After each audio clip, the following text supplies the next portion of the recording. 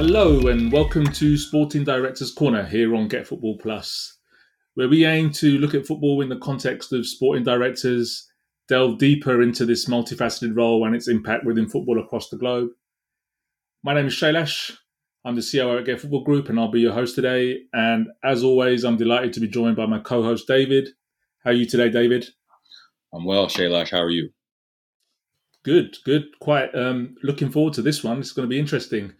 So what we're looking at today, you put out you put out a thread probably at the start of May, looking at Brighton, and it was, I think, you said on it actually that people seem to believe that their success is down to a data-driven model, and you agreed with that, but you also wanted to talk more about their succession planning and discipline.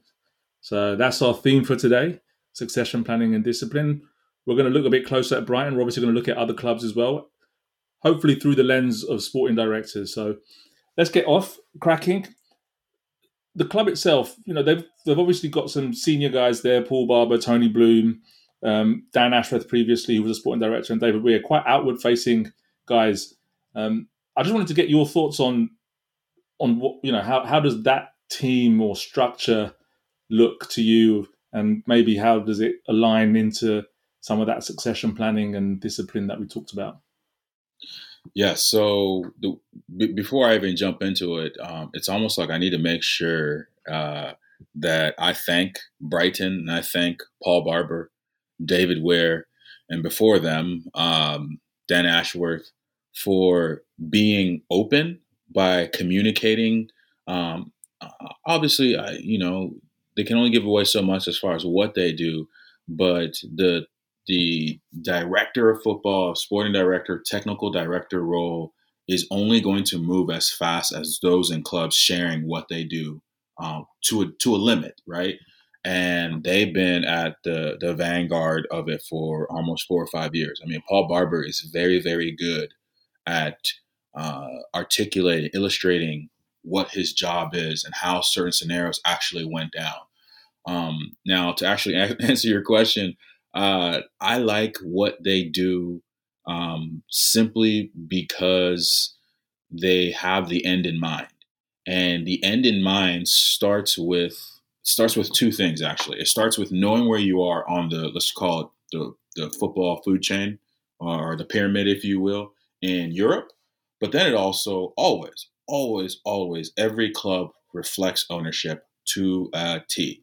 You can only hide who your owner is for so long, right?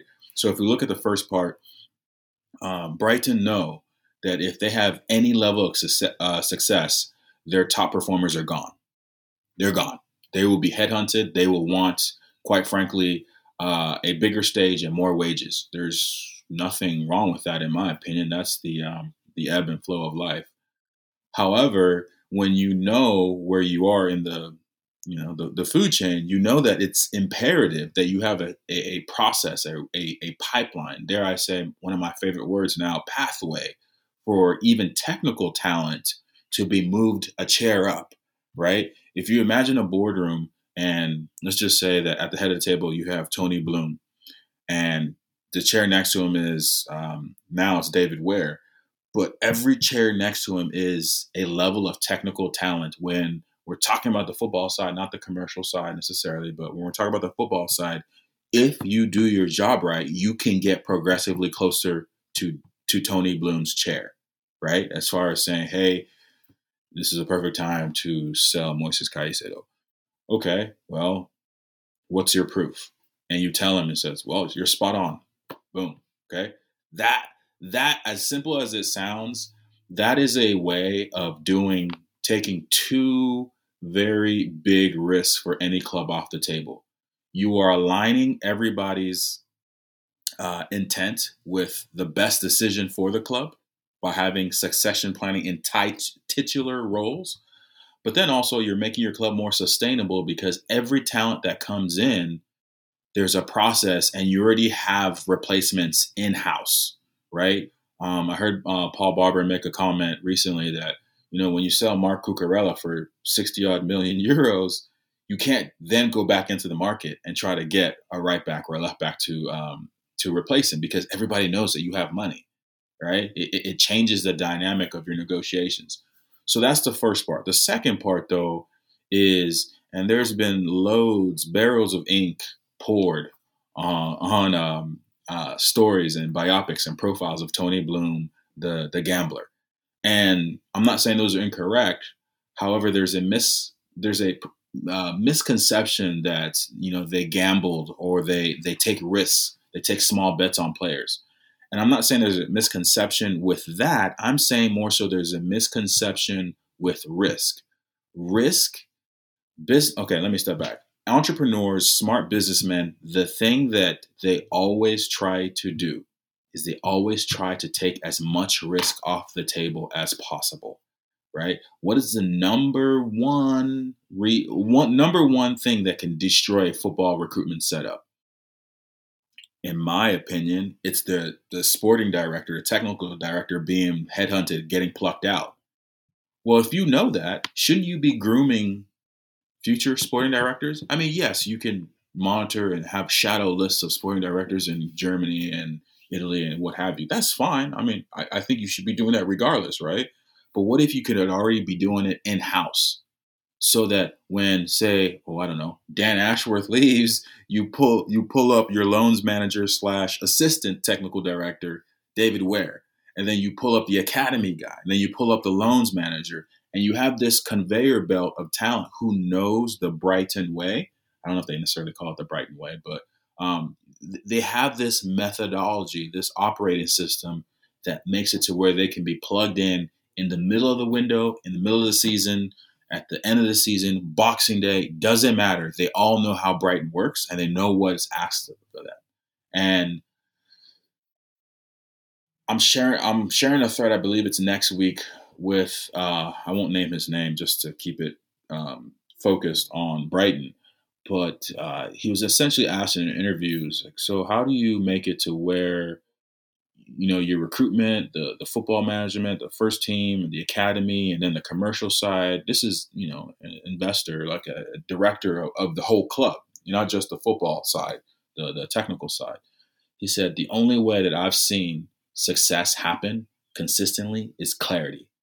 From the players to the parents to the canteen to the managers to the directors, there has to be clarity. So to tie it up, I mean, Brighton does a great job of having absolute clarity and pathways for not only players, but for everybody in the club. No, that I mean, you can tell it's from the outside in. It's a well-run organization, and I think they're put up on a bit of a pedestal at the minute with regards to the way they operate. Which is justifiably so. I think with the things that are coming out of the club, and I think maybe the things that are coming out of the club, are by design in many ways, because if they know that people know the way they operate, they're not going to maybe try to mess with them in some ways, I guess, right? Because they know what the response is going to be. I think it's the Brighton DNA is what I've read in the past, as opposed to the Brighton way. I'm just curious, just taking a step a little bit higher up, are there their model, are there similarities with other clubs that you see in Europe, David? I mean, I've got one that comes to mind, Ajax. They obviously have talent, they nurture talent, they're well run. But the biggest difference that I see, and maybe this is very simplistic, is they tend to lose their top talent outside of the country, whereas Brighton tend to lose their talent within the Premier League in England. So I'm just curious, what do you see, or is there any other similarities? Sure, I know that I'm probably going to miss a couple just off the top of my head, but to me, there's two clubs that are diabolical in how they do this. Number one, who I'm trying to think of who else it would be. To me, the only other club who can speak. No, there's one and one A. FC Nordsjælland in Denmark and Red Bull Salzburg in Austria are the two clubs that I would say have. It's not even about hierarchy. There's such a infrastructure to their methodology and their advancement that I'm just talking about technical staff. There's such a defined and almost unspoken of, like, expectation that you have your, yes, you need to have your licenses. You need to perform as, say, a manager. But I mean, I was speaking with somebody who has spent time, significant time in their setup, and we were talking about, I'm going to butcher his last name, so I apologize. My German isn't where it's supposed to be. But their current head coach, I think he's 33, 34, maybe he might even be 32 years old, Matthew Yeisel. Um, there's been some rumors, what have you, the usual, the Fabrizio Romano level stuff about where he's supposed to go next, right? So in passing, I said, whether he stays or go, and my friend stopped me. He was like, "Oh, he's going." I was like, "What do you mean he's going?" He was like, "There's an unwritten rule with managers at Red Bull Salzburg where you don't stay more than 3 seasons. Like you're expected to be moved on because there's other managers in waiting that they need to move up. So think about that. At the end of the day, you have a club, you have an entity where the whole um, let's call it impetus, the whole point of them existing is to improve and develop talents, not just players, right? If we go across, yeah, I guess it would be across, I guess that would be the Black Sea, the pond, sort of, to Denmark. FC Nordsjælland is even, they're, I don't want to say that they're radical. It's just more so that they are super hyper focused on the player. They have a sporting director for the first team. They have a sporting director for the academy. They have a sporting director for the women's team. And then they have a sporting director for youth recruitment. So we've talked previously about how, and I want to be careful. I don't dislike Todd Bowley or anything that he's doing. It's just he's the whale, the big fish in the pond of football at the moment. There's nothing wrong with accumulating talent, but there needs to be a, try my best to say this correctly, there needs to be a symmetry and a synergy in how they see their jobs, but there needs to be an asymmetric responsibility of who makes a decision, right? Like it's all great if you have 10 play or 10 recruitment technical staff that can scour the globe for talent, but there needs to be one asymmetric top of that pyramid. Who is going to make the final call and why? And the clubs that do that, i.e. Brighton, i.e. FC Nordsjælland, and then also Red Bull Salzburg, they usually don't pander or beat around the bush for major transactions, major transfers. They don't have to because they know what their ethos and what their DNA is. No, thanks. It's good to see. It's good to hear about those other clubs and how they operate. Going diving a bit deeper now into Brighton and focusing more on succession planning. It sounds like they know, right, that they're going to get talent. That talent's probably going to go somewhere else in a few years. So succession planning is, I guess, ingrained from the moment that person comes into the organization. Do you think that? I mean, how do they do that? I mean, how do they do that without thinking actually you're coming in, but I know you're going to go, and so that's okay. You still got to build a level of loyalty, a level of trust, a level of togetherness. Are you seeing anything from the words that are coming out of the club to show how they might do that? Well, it's honestly what I've seen is what I said at the top of your first question. It's communication. At the end of the day, the only time we in sports, in football, the only time we talk positively about communication is when there is a something to be won in a sense, right? Oh, the manager wrote down what we were going to do in the second half. He handed it to me. I handed it over to Messi. What? Okay, sure, right. But when we're talking about losing talent, the only way that you can effectively lose as much talent as Brighton does seemingly like every summer window is if you communicate expectations and baselines repetitively with all involved, right? Paul Barber he's done multiple interviews, but I was actually listening to him, another interview, and he said, in regards to Dan Ashworth, he said, look, at the end of the day, Dan got a great opportunity. We weren't going to stand in the way of Dan going to Newcastle. I mean, that's a great opportunity. However, he does have a contract, and we want to make sure that the parameters of his contract are met so he can go on to his next job. We look at Moises Caicedo this winter transfer window. You don't survive that unless you talk to the player, his family, and his intermediaries, and they understand. Moises, look, you're not going this window. We can't allow you to. We will allow you, to go whenever that is best for the club and for you, but you can't go this window. In my opinion, being a former professional athlete, when management is lying to you. When I say lying, I mean that's probably a strong word. You know when management is posturing for the best case scenario for them, right? And I believe the proof is in the transfers in and out, right? And even the managers and the technical staff that has left. Brighton is a team, is a club of their word. And when the right offer comes for a player or a coach, manager, or a director, they honor it. Now, you haven't asked this question, but I'll bridge the gap to this question. At the end of the day, there has to be constant communication as far as expectation, and maybe even more so than expectation timelines, right? You can't tell Moises, in my opinion, humbly, you can't tell Moises Caicedo January 5th, hey, you're not going anywhere, and then not tell him when he's going to go, right? In my opinion. However, at the end of the day, you're forced to always keep the end in mind. And in negotiations with players and staff and what have you, we're talking about it before we recorded. There's a luck element to it, right? And Mark Cucurella, they signed him from, I believe you checked me, Getafe, right? That's right. Getafe bought him from Ibar. I think they Brighton spent what? Let's just say less than 20 million euro on him. How are they supposed to know that Chelsea is going to get taken over, and Todd Bowley is going to pay what he paid for him? They don't know.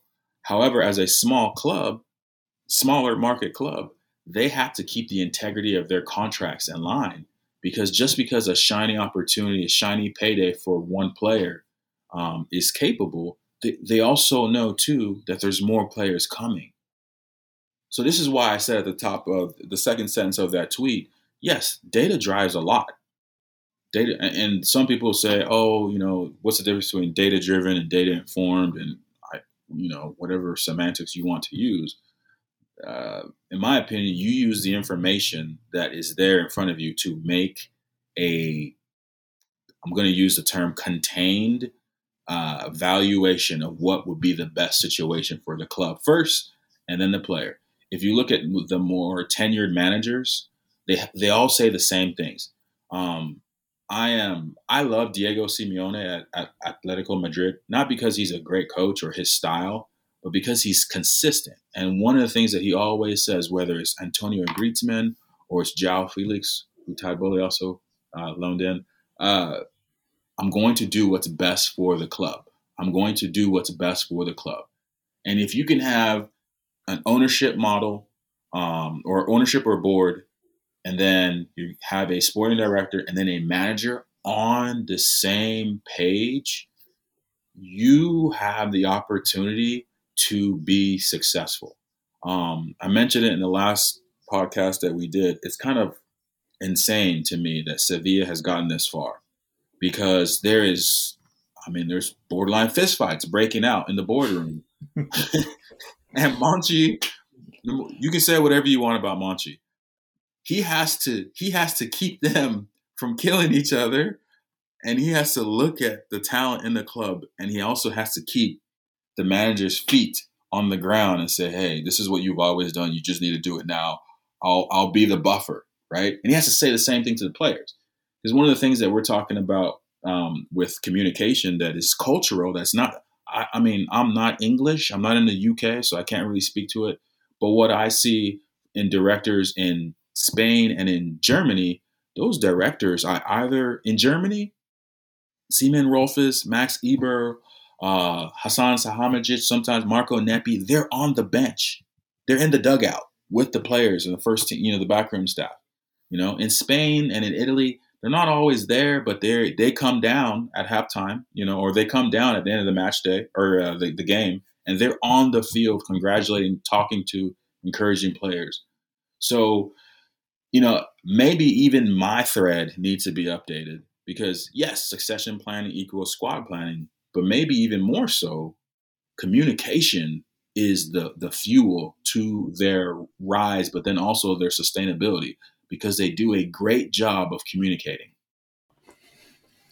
I mean, that's such a key component of management harmony, right? That ability to communicate and that team, and it's very very evident that they are so assured of their strengths right now. It feels like they know they have talent across the organization, right? Not just players, right? So, um, and actually, there was a quote from Paul Barber, I think, on one of his interviews where he, just coming back to the data, he said the data they have is not unique, right? Other clubs have that, everyone has that. They said the people they have, in general, they're not unique in certain areas, but when they combine them together and the way they interpret that data and the people that are interpreting it, that's what's unique, and that is quite interesting, actually, um, to find that formula is hard. And so when it then goes back to succession planning, and when you lose someone of the prominence of Dan Ashworth, that's got to be hard, right, David? I mean, how do you replace someone like that? Or is it just like you said at the top of the show? It wasn't news to them. They had it. They knew it was coming. I mean, I would imagine to cheat, to answer your question, I imagine it's a combination of both, but it's coming, right? I mean, to me, when I look at this is somewhat of a tangent, but I think it'll illustrate my answer. I'll say my answer, and I'll give you uh, my reasoning and an illustration.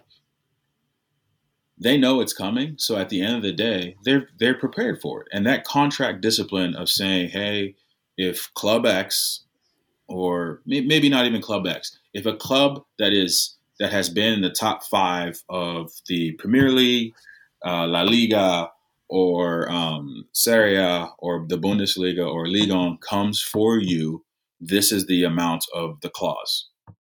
Okay, that's done. It's filed away. Everybody signs it, notarized, whatever. You move on. In the case of Ashworth, you kind of know that. Again, I'm not on the ground in the UK, but there's not many directors who have his bandwidth, who have been with the FA and who have been with the FA and then have been in first team football, not just on the men's side, but the women's side as well. So Ashworth might be, I mean, he's going to have suitors. He's going to have suitors. However, when he's leaving, or he can leave at some point, you prepare accordingly. And so what do? This is how, like, I keep using this word, but this is how diabolical Bloom and Barber are. You make David Ware the loans manager. What's David Ware's background? Pretty much the same thing. He just hasn't worked with the FA. He's a player, played, I think it was 19 seasons through in the UK and Scotland. He's played university soccer, or soccer as they call it here, in the States. Okay, he's been assistant manager. He's coached players. They bring him in as a loans manager, which I'm sharing threads on next week. And what they do is you groom him to how. I mean, let's just be super simplistic about it. You groom him to how Dan Ashworth thinks and how it works at Brighton.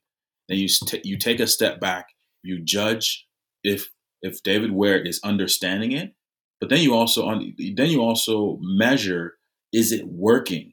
Like, is the work that we are giving Ware, are we seeing fruits to the Brighton DNA? Okay.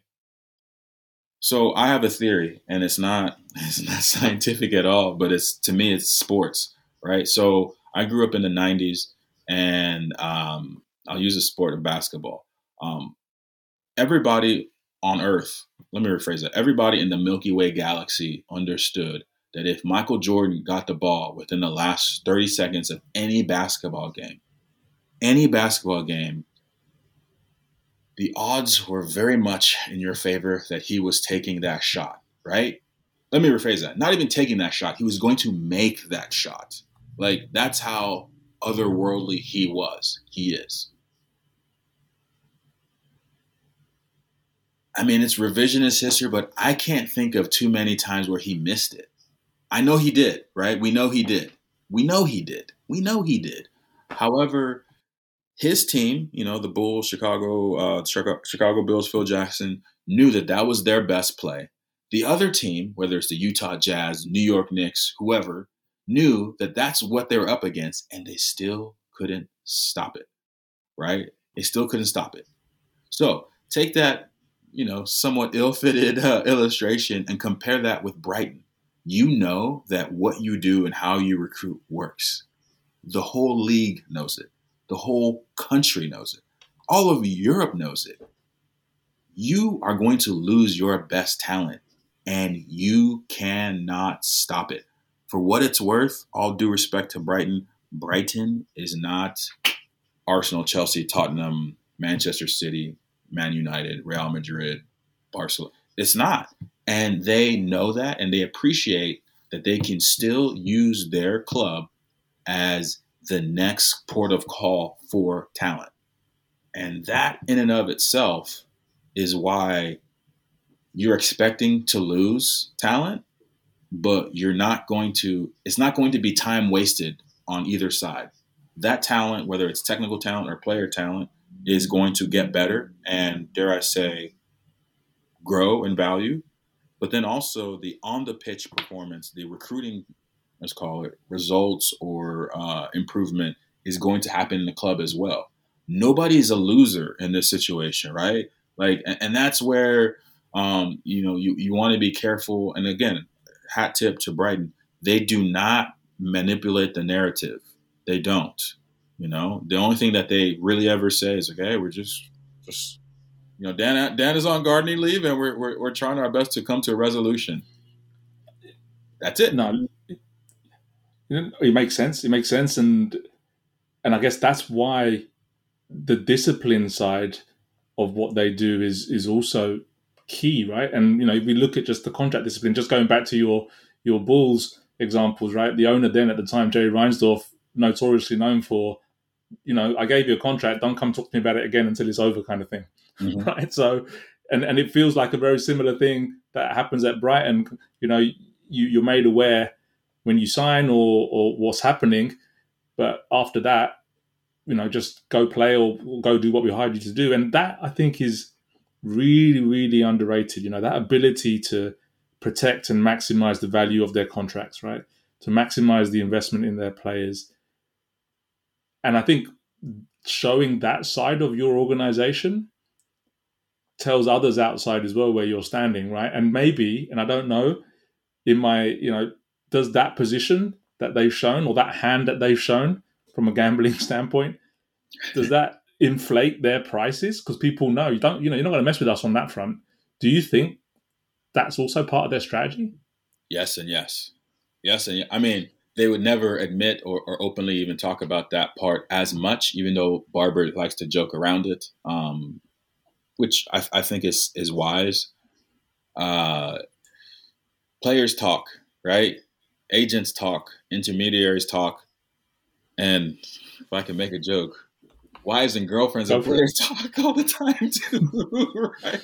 They know a raw deal when they see one, right? So for me, I'm taking a step back because we've had 3 conversations. We've talked about Andreas Schicker at Sturm Graz. We talked about Michael Emanello and his time at Chelsea, and then we're talking about Brighton. It's funny, right? Because they have a technical director. I think Ware's title is technical director. However, Paul Barber is pretty much the face and the let's call it the head negotiator. Let's say it that way, right? And if I can get more people, more fans, supporters to understand, and those who want to become viable in those roles to understand, Uh, I'm going to say this, and I'm just going to say it. It's not about courses. It's not about degrees. It's not about how much you played or to what level you played. You have to be able to maintain relationships with communication. And you also have to be able to, I'll use a big word, sublimate, but more so take a step back and put that player, that manager, that technical director ahead of your best interest, just as far as doing what's best for them, because that is the line. When I look at the over 140 directors I've profiled, the line between them all that connects them all, the good ones, for what it's worth, the very good ones, they communicate on a level that is so it's so seductive, and not in a way of selling anything to a player. It's more so um, one of my as a side note, one of my favorite managers, just because of the dichotomy around him. And I apologize, I feel like I'm using super big words on this Friday morning, but bear with me. Is Jose Mourinho? There are people who hate his guts. They hate his existence. They cannot allow anything positive to be written about him.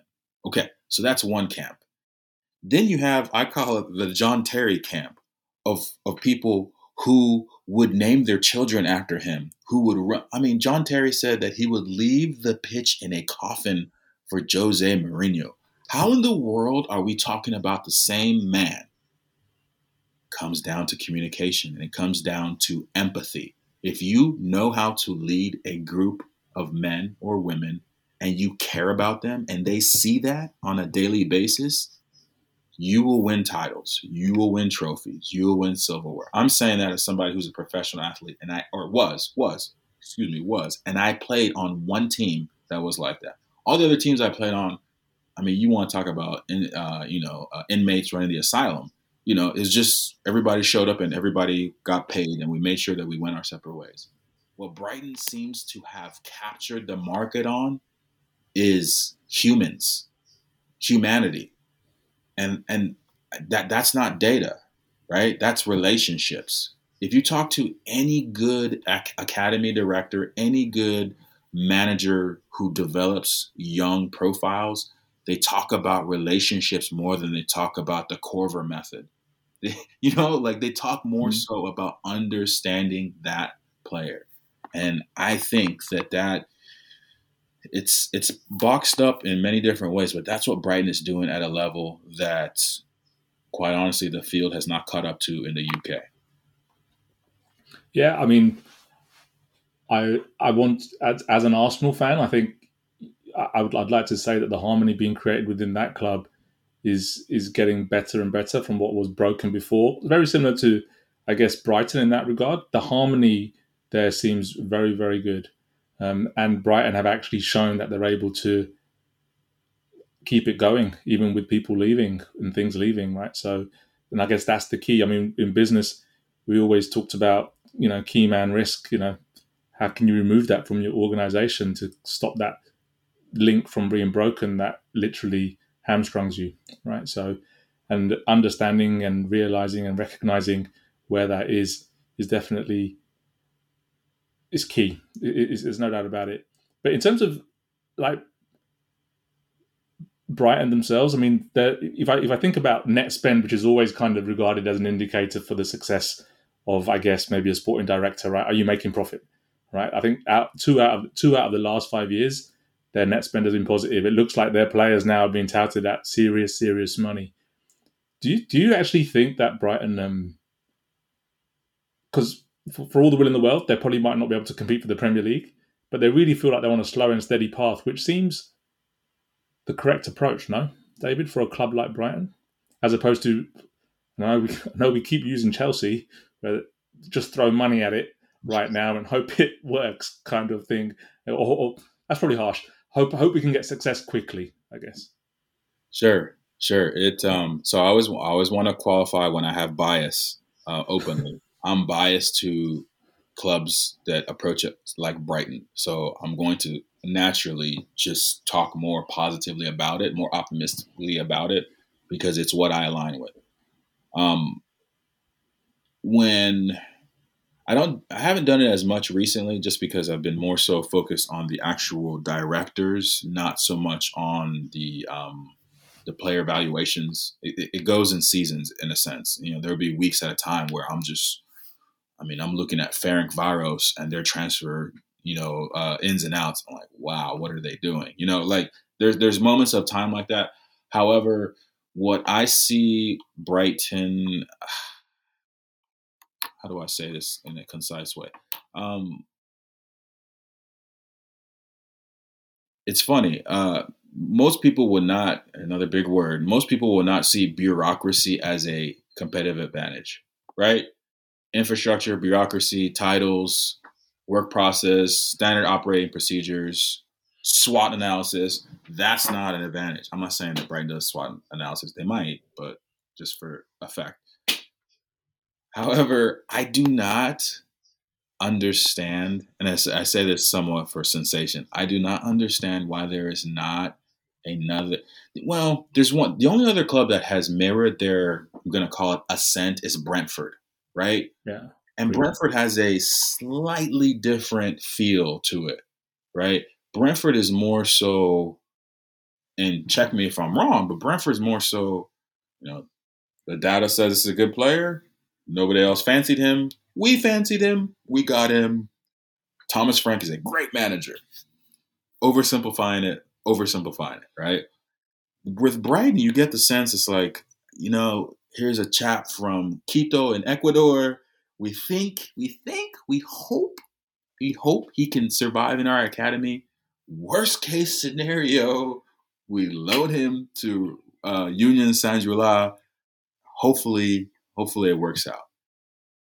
They are sandbagging and seemingly to me, they sandbag and downplay their recruitment to the level that when Mituma, Estupinian, Evan Ferguson, all these players that you just name off, McAllister, you name off, and you're like, how did they beat out other clubs for them?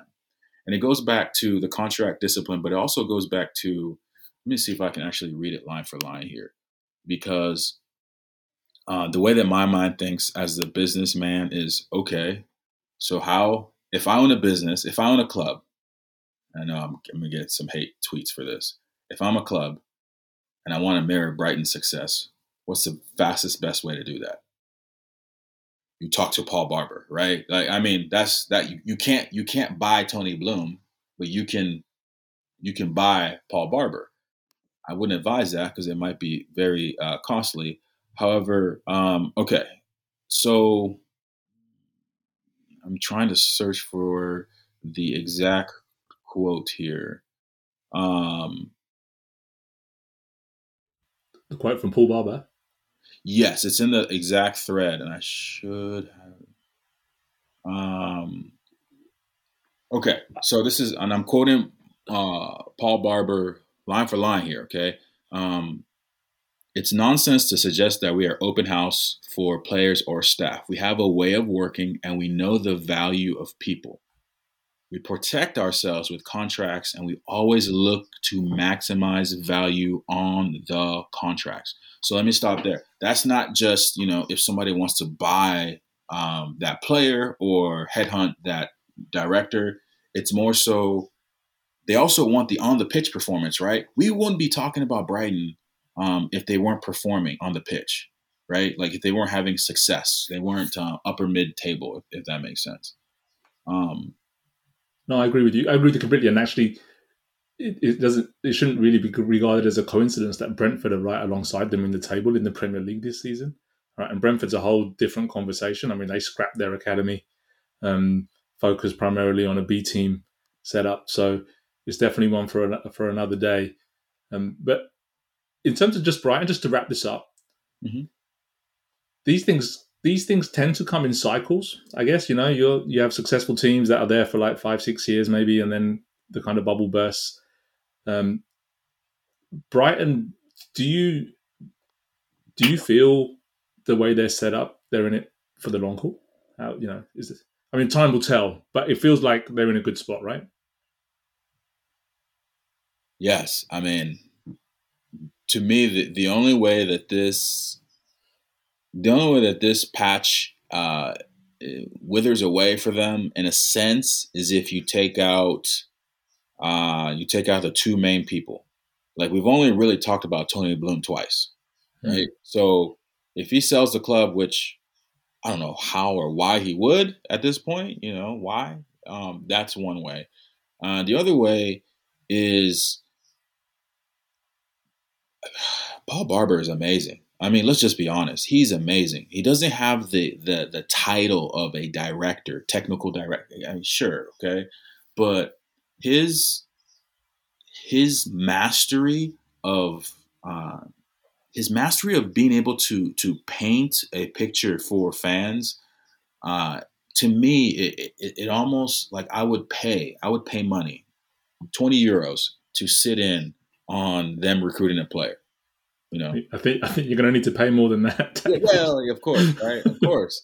But I say that not in awe of his, mastery of the English language, just more so his ability to paint. This is where we are. This is where you are. If we work together, we can get you further. Now, the timelines on it are dependent on you and your performance, but we don't want to stand in the way of your greatness. I heard him talking about Roberto De Zerbi, and they've been following him since 2019. To me, so much of football is luck, but that luck is amplified when you do the work ahead of time. It's just not. I've not seen enough examples of when a club is just lucky. You can sign players. I mean, we see that without naming clubs. You can sign players, but can you put in the work?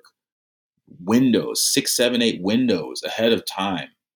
To get the talent, whether it's the first team manager or the player profiles, to where you're not worried about squad planning or even succession planning, because if outside of top 6. You should always be afraid of your best talent leaving. Always. Yeah. No, agreed. And you got to be prepared for that. And I agree with you. The way this ship may get rocked very badly is if the top two guys. I mean, but in any organization, losing or changing that would have seismic effects anyway. So, provided the motivation is high, and provided the desire is still there, I think Brighton are here for the long haul for sure. Right now, and it'll be interesting to see how it plays out. David, I think we've covered quite a bit, and there is a hell of a lot more to cover. We haven't really talked about David Weir, the sporting director role, so much, because I think it'll be interesting to see how that plays out once he kind of gets his feet under the table. Right now, I do feel like Paul Barber is definitely taking away some of that outward facing heat from him. So we'll see how it plays out. But as always, we'd love to hear your feedback. Please subscribe to the podcast. We've got some exciting ones coming up in the future. You can follow David on Twitter. I'll put his account in the show notes, as well as obviously the threads on Brighton that he has written as well, which are very, very interesting. Please keep a lookout on our Get Football media outlets, where we cover European football and world football. And as always, we hope you have a lovely day, and we will see you on the next one. Take care.